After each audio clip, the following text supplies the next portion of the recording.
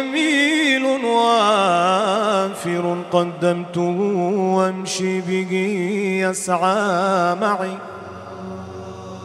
شم الذين يرجون فضلك امطروا، حاشاك أن يبقى هشيما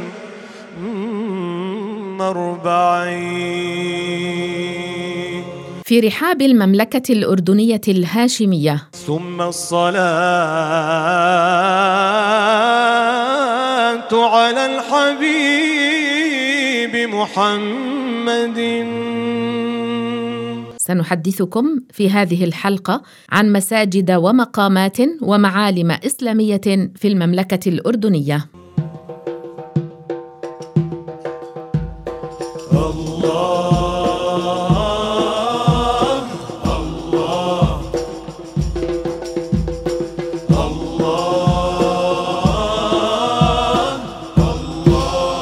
المسجد الحسيني أو مسجد مأدب الكبير أحد أكبر مساجد المدينة والمسجد الجامع فيها.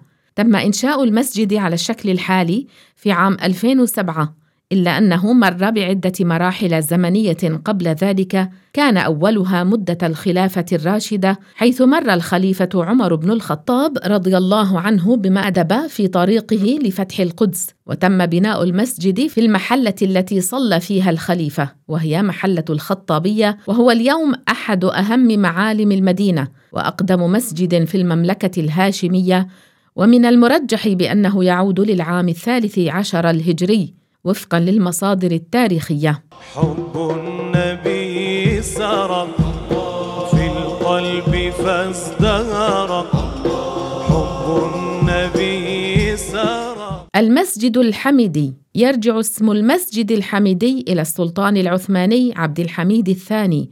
تم بناؤه على يد الشراكسة في عام 1887، ويعتبر هذا المسجد من المساجد التي تحظى بأهمية كبيرة في المدينة الأثرية في جرش. حب النبي سرى في القلب فازدهر، أنار لي دربي ونور البصر.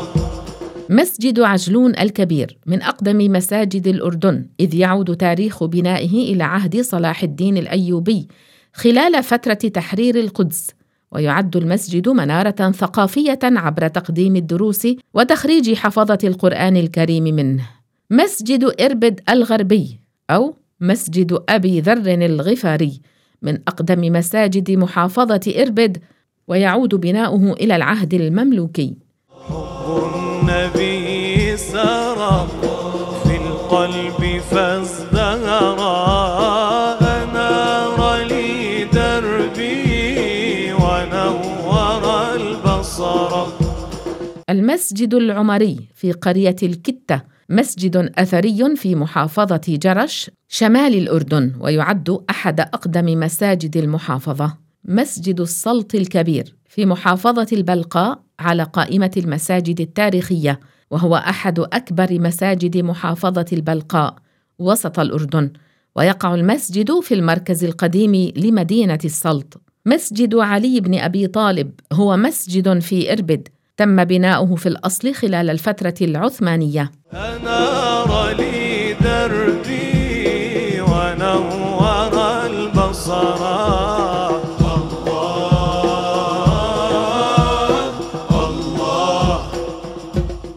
أما بالنسبة لأشهر المقامات في المملكة الأردنية الهاشمية، مقام النبي شعيب، ويقع في منطقة وادي شعيب السلط، وينسب هذا المقام إلى النبي شعيب عليه السلام. مقام جادور، ويقع على تل الجادور، وهو عبارة عن مسجد حديث في داخله ضريح ينسب إلى جادور، ويعتقد أن هذا المقام يعود إلى جاد، وهو أحد الأسباط من أبناء يعقوب عليه السلام.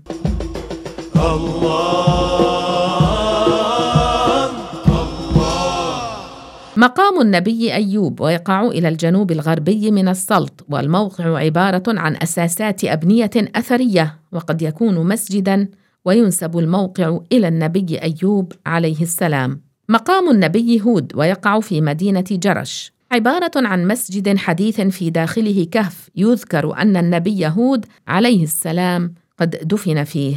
مقام النبي هارون، ويقع هذا المقام على قمة جبل النبي هارون غربي مدينة البتراء، ويعود تاريخه إلى العهد المملوكي. مقام النبي نوح، وهو بناء حديث ويقع في مدينة الكرك، وينسب إلى النبي نوح عليه السلام. جمال طلعته قد أخجل البصر، جمال طلعته قد أخجل البصر. مقام الحارث بن عمير الأزدي يقع على بعد 20 كيلومتر جنوب مدينة الطفيلة، وهو بناء حديث يوجد في داخله ضريح ينسب إلى الصحابي الحارث بن عمير الأزدي الذي بعثه الرسول صلى الله عليه وسلم إلى أمير بصرى الشام، حيث قتله شرحبيل بن عمرو الغساني حاكم مؤتة. يزيد ناظره حسنا إذا نظر. مقام زيد بن حارثة يقع في بادية المزار الكرك، وهو بناء حديث في داخله ضريح ينسب إلى الصحابي الجليل زيد بن حارثة القائد الأول في معركة مؤتة والمشهور في التاريخ الإسلامي. يزيد ناظره حسنا إذا نظر.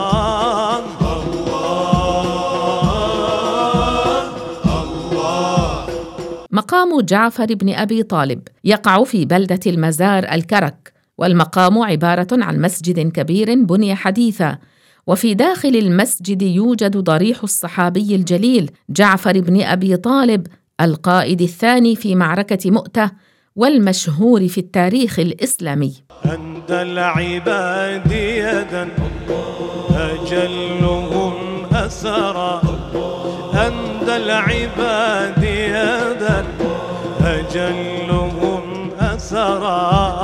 أهدى الحياة هدى وردنا السورا. مقام عبد الله بن رواحة ويقع في بلدة المزار الكرك، وهو بناء حديث في داخله ضريح ينسب إلى الصحابي الجليل عبد الله بن رواحة القائد الثالث في معركة مؤتة والمشهور في التاريخ الإسلامي، حيث استشهد رضي الله عنه. أهدى الحياة هدى وردنا السورا. مقام ضرار بن الأزور ويقع في قرية ضرار أي الأغوار الوسطى، وهو بناء حديث في داخله يوجد ضريح ينسب إلى الصحابي الجليل ضرار بن الأزور. مقام أبي عبيدة ويقع في الغور المعروف بغور أبي عبيدة، وهو عبارة عن مسجد حديث بني مكان قبة بناها الظاهر ببرس، يشهد على ذلك البلاطة الرخامية الأثرية عند مدخل المقام. وفي داخل هذا المسجد يوجد ضريح ينسب إلى الصحابي الجليل أبي عبيدة عامر بن الجراح أمين الأمة فاتح الشام رضي الله عنه. أهدى الحياة هدى وردنا السورا. الله. مقام عامر بن أبي وقاص يقع هذا المقام في قرية وقاص أي الأغوار الشمالية، وهو بناء حديث في داخله ضريح ينسب لوقاص. مقام شرحبيل بن حسنة ويقع في وادي اليابس على بعد 20 كيلومتر إلى الشمال من المقام، وهو بناء حديث، وفي داخله ضريح ينسب إلى الصحابي الجليل شرحبيل بن حسنة. إن عزت اللقيا فالشوق ما فترى، والحوض موعدنا نلقى به الظفر. مقام معاذ بن جبل ويقع في بلدة الشونة الشمالية، وهي عبارة عن بناء تعلوه 5 قباب يعود إلى العهد التركي، وفي داخله يوجد ضريح ينسب للصحابي الجليل معاذ بن جبل وضريح آخر لولده. والحوض موعدنا نلقى به الظفر. ضريح دامس أبو الهول ينسب إلى التابعي البطل دامس أبو الهول الذي شارك في فتوح الشام. مقام ميسرة ويقع في قرية ميسرة والتي تبعد حوالي 10 كيلومترات عن مدينة السلط في محلة العارضة، وهي عبارة عن ضريح بني من حجارة مصفوفة بعضها فوق بعض، وينسب إلى ميسرة بن مسروق العبسي أحد الأبطال الذين اشتركوا في فتوح الشام. والحوض موعدنا نلقى به الظفران. مقام أبي الدرداء ويقع في بلدة سوم الشناق التي تبعد 15 كيلومتر من مدينة إربد، وهو عبارة عن بناء حديث في داخله ضريح ينسب إلى الصحابي الجليل أبي الدرداء رضي الله عنه.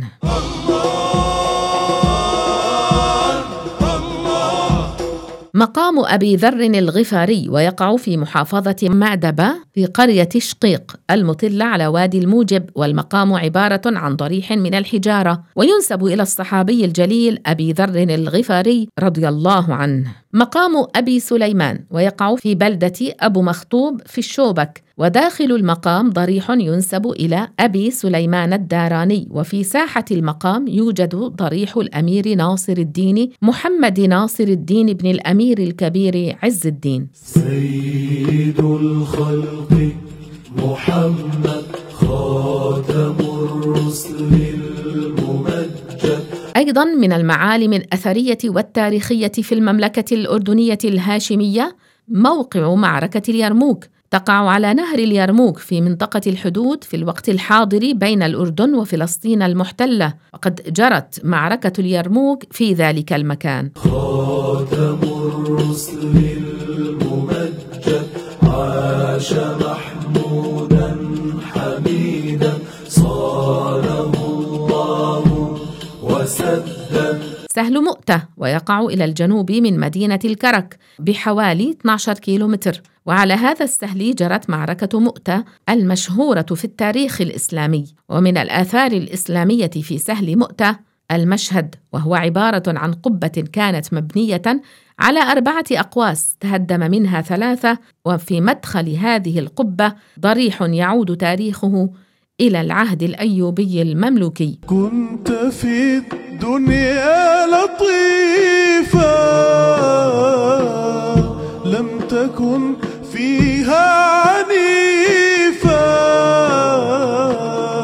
من المعالم الأثرية التاريخية أيضاً في المملكة الأردنية موقع أهل الكهف، ويقع على بعد 8 كيلومتر جنوب عمان، وقد وردت قصة أصحابه في القرآن الكريم، ويعود تاريخ الكهف إلى العهد البيزنطي. قد عثر على المسجد أمام الكهف، كما يعلوه آخر يعود إلى العهد الأموي. كنت للناس محبا وبهم برا رؤوفا.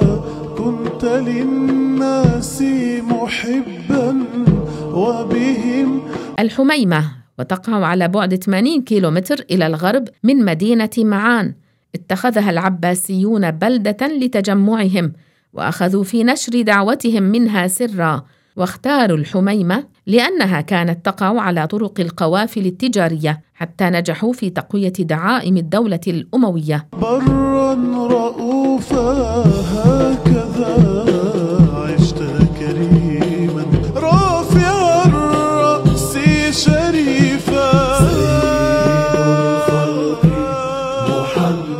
موقع معركة فحل تقع طبقة فحل في الأغوار الشمالية على بعد 80 كيلومتر إلى الشمال من العاصمة عمان، وعلى أرضها وقعت معركة فاصلة بين المسلمين والبيزنطيين، وقد انتصر المسلمون في هذه المعركة، وكان من نتائجها أن فتحت أجزاء كبيرة من الأردن وفلسطين وتحررت من الحكم البيزنطي. ويوجد في طبقة فحل آثار تعود إلى مختلف العصور الرومانية والبيزنطية والإسلامية. خاتم الرسل الممجد عاش محمودا حميدا صانه الله وسدا. جبل التحكيم جبل أبي موسى الأشعري، ويقع على بعد 25 كيلومتر إلى الشمال من مدينة معان، وعلى هذا الجبل جرى التحكيم بين جند علي بن أبي طالب كرم الله وجهه وبين معاوية بن أبي سفيان،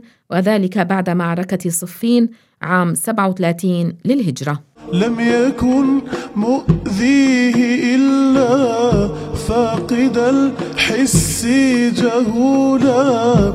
لم يكن مؤذيه إلا فاقد الحس جهولا بأبي أفدي وأمي. نقلنا إليكم في هذه الحلقة مستمعين الكرام من أهم المساجد والمقامات والمعالم الإسلامية في الأردن. من هدى منا العقول مصطفى الله المبجل. هذا الذي نقلناه إليكم من الموقع الرسمي لوزارة الثقافة في المملكة الأردنية الهاشمية، ومن الموقع الرسمي لوزارة الخارجية وشؤون المغتربين في المملكة الأردنية الهاشمية. والمعلومات التي استمعتم إليها هي من باب الظن والاحتمال. من هدى منا العقول مصطفى الله المبجل. أنت أفضل مرسل لم تدع للخير بابا بوجوه الناس يقفل. فبك الرحمن على جانب الدين وأكرم.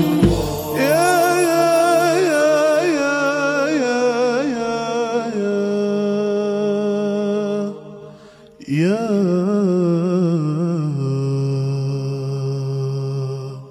رسول الله.